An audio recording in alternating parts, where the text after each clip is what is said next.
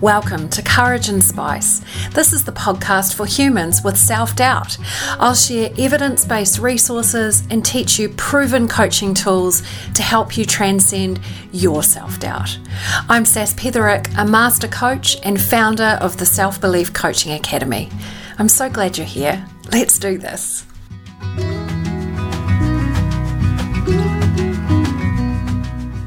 Hello there. I am excited to chat to you today. This is going to be slightly different from what we usually talk about on the podcast, in that it's my birthday this week. And last year I did an episode called Big Birthday Thoughts, and I just rambled on for 20 minutes of an episode just to kind of share what was on my mind. And I thought, you know what, I'll do that again because a lot of you got in touch to say that that had been quite fun. So I have a cup of tea with me. And maybe we can imagine that we're meeting and chatting. I'm sorry it's going to be a little bit one way, but I wanted to share with you what is on my mind right now as I approach my birthday, my 49th birthday. And I wanted to try and refrain from small talk because I'm not very good at that. And I've just been kind of jotting down some notes before we started to talk, and I thought, there is actually some stuff that's quite interesting that, I find interesting, and maybe you will too. So I don't know if you know about this idea that came from Rudolf Steiner. He's the dude who developed the Steiner schools, which have a kind of mind, body, spirit type approach to schooling. A lot of people that I know that send their kids to Steiner education absolutely love it. I think he was quite a polymath, really fascinating guy. Anyway, he had this theory that every 7 years we go through a new stage of soul development, of our kind of human souls develop in a new phase. And I just looked this up and I found out that he actually linked each stage to astrology, which I find quite fascinating. So according to Steiner, the 7-year stage that I am about to end, which is 42 to 49 years old, is associated with Mars. And Mars has always been about the mind, I believe. So according to Steiner, it's when our soul works very hard to sort of impress our personality on the world. Right? It's very much about this is me kind of stuff. And it's also the start of a transition to the next stage from 49 to 56 years old, which is associated with Jupiter. And this is when wisdom begins to dawn, when we enter kind of higher states of consciousness, according to Steiner. He called that the spirit self. So he believes that a sort of life spirit is wanting to unfold. I don't know if there is wisdom that's waiting to dawn or a life spirit that wants to unfold in me. I definitely have more chin here. My menstrual cycle is spacing way out. I seem to be surrounded by women talking about the menopause. Like things are definitely changing on the kind of physical plane. But it does feel like there's been some transitions for me this year that do kind of connect to what he's talking about. I'm curious to sort of see what I end up sharing today around that. I do think I've spent more time this year thinking about aging and the aging process more than any other.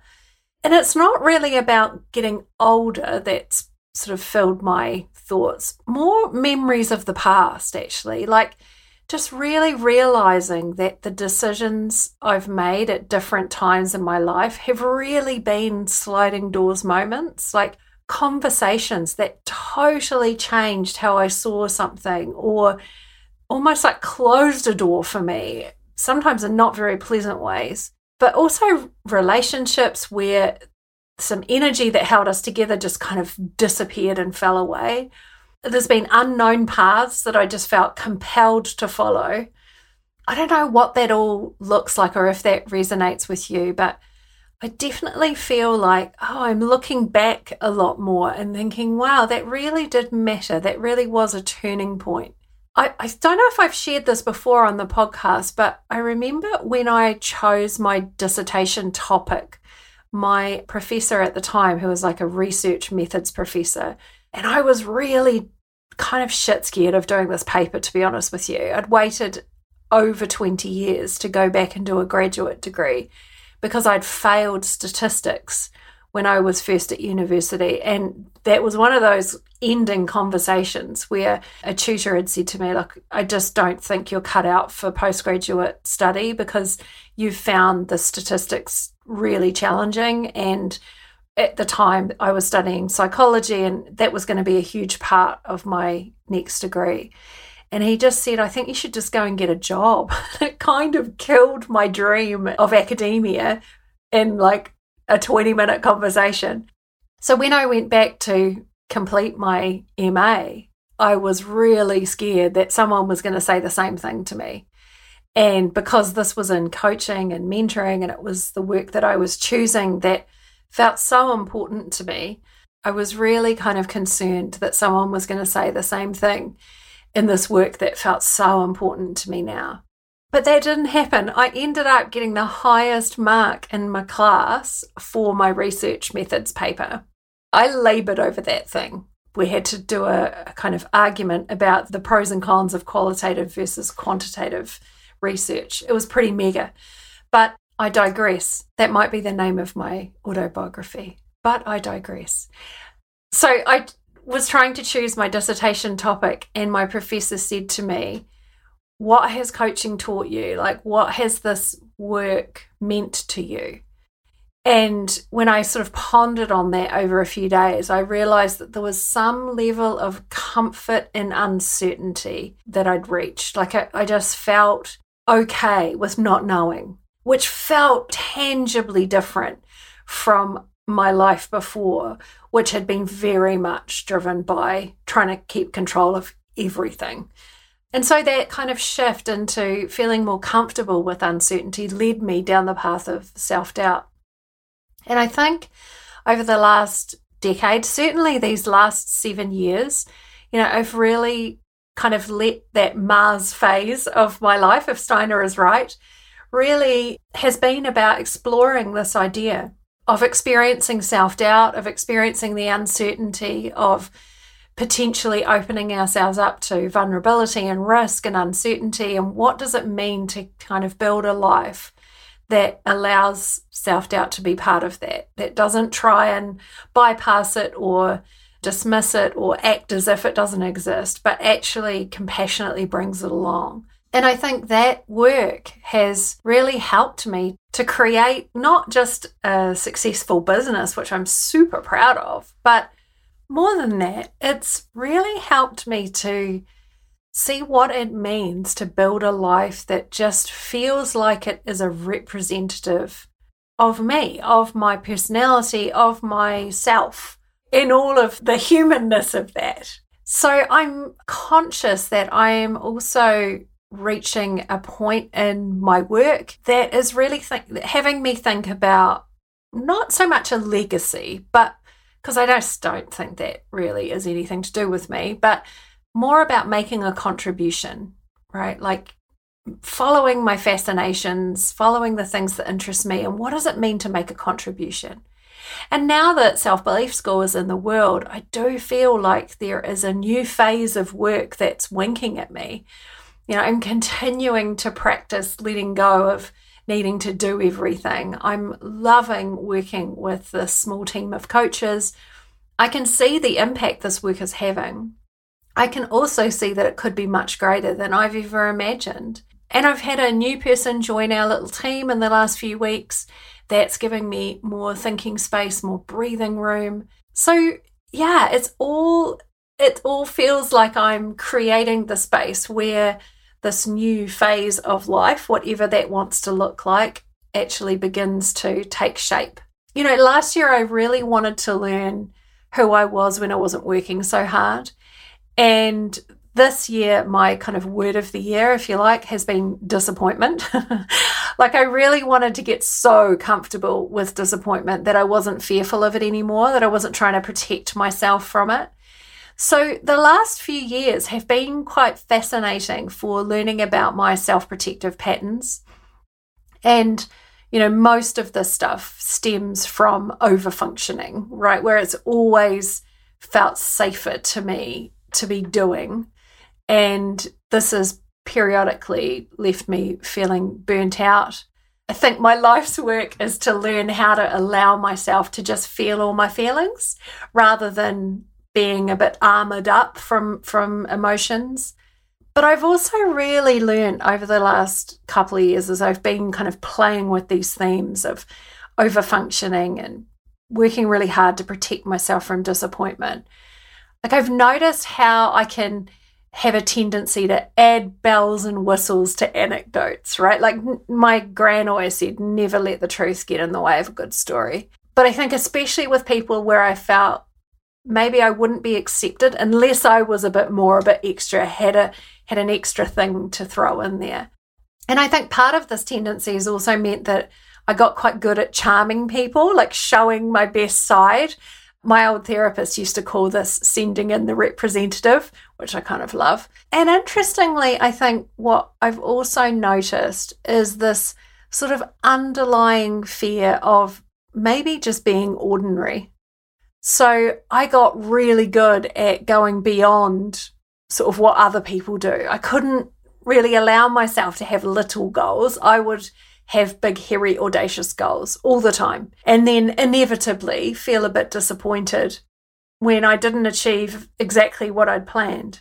And I've also realized that, so many of my own protection patterns look really good from the outside, right? Like if you're hardworking, you've got a sense of humor, you can tell a good story, you can respond creatively to the energy of the room, high achieving person, all of that sounds fab, right? But I think the difference is in how it feels to me. Like I know that these are all resources that I have available to me, but I can also feel the difference when I'm using them as protective mechanisms, as protective patterns.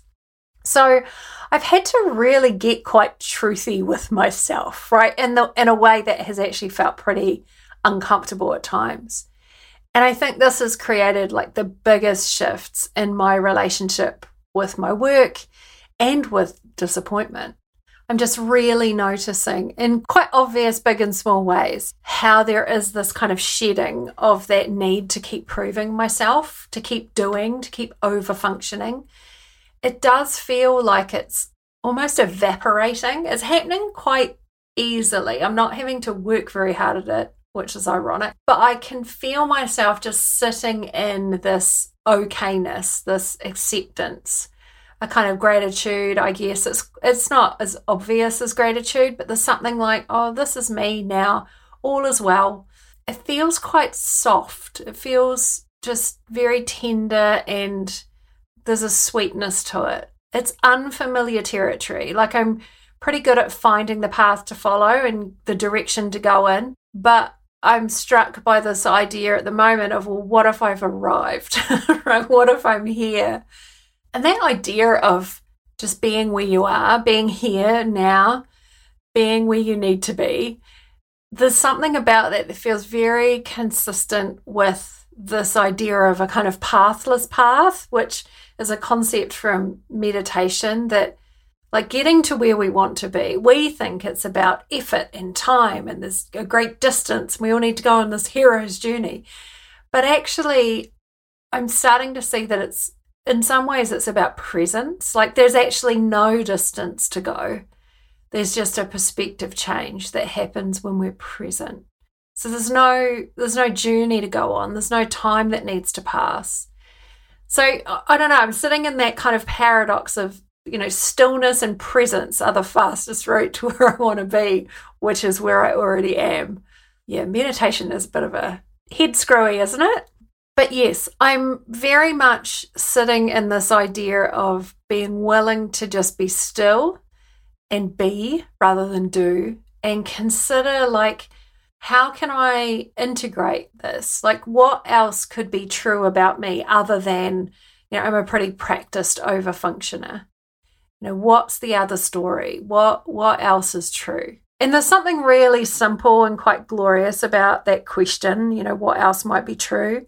I wrote about this in my newsletter a couple of weeks ago, so forgive me if you've already kind of heard this, but I used to be part of a meditation group. I learned to meditate in 2014 and I practiced Transcendental Meditation, or TM, for about 6 years. Only really missed a couple of days.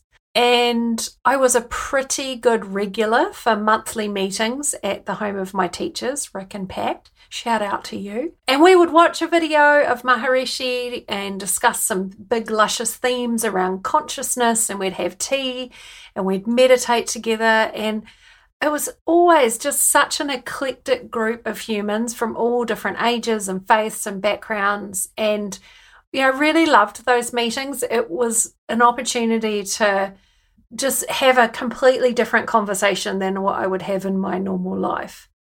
And when we moved house, I kept up my daily practice, but I never quite got to the Bristol TM meeting, the local chapter. And then during lockdown, I was doing some therapy online to look at some old trauma that was coming up. And my sort of love for meditation kind of stopped. Don't know really what happened. I was doing a lot of feeling through memories and making sense of myself, and I just wondered if meditation was a way that I was trying to avoid feelings. I don't know, it didn't feel like it could coexist in that time of my life. So I kind of stopped meditating and I didn't really miss it.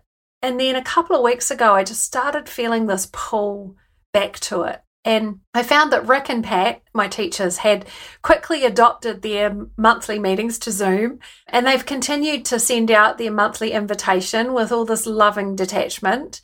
And a couple of weeks ago, I joined their monthly call, and it was as if I'd never left. It was so lovely to be welcomed back. We watched a video, we chatted, we meditated together, and I slept really deeply that night. And from the next morning onwards, I sort of restarted my practice. The reason I'm sharing this is, I really have had to laugh at myself just thinking of the stories I tell myself about who I am. And there's this big theme for me that I'm an outsider, like I don't quite belong. I'm a daughter of immigrants, so I had this very odd kind of dual upbringing of being the daughter of English immigrants. And then as soon as I could, I came back here. So I've brought my Kiwi accent with me. And as soon as I open my mouth, people want to know where I'm from and why I live in the UK. And it's this weird kind of like, you don't quite belong here. But there is this other story too, that actually I'm pretty good at making a home wherever I am. I've created a community in every place I've lived. I have long-term friendships. I'm in a long marriage. Both are true. Like both of these stories about me, that I'm an outsider and that I can make a home wherever I am, they're both true, and I get to see both. And I think that's one of the biggest lessons I'm seeing right now. It's what the philosophers might call pluralism. That's the willingness to allow one story or belief or truth to coexist with another. So they can all things can be true. So this idea, you can be in a job that's like intellectually unsatisfying. It's quite dull, and it allows you to fulfill many of your personal values where you really care about your colleagues, right? There's more than one story playing out.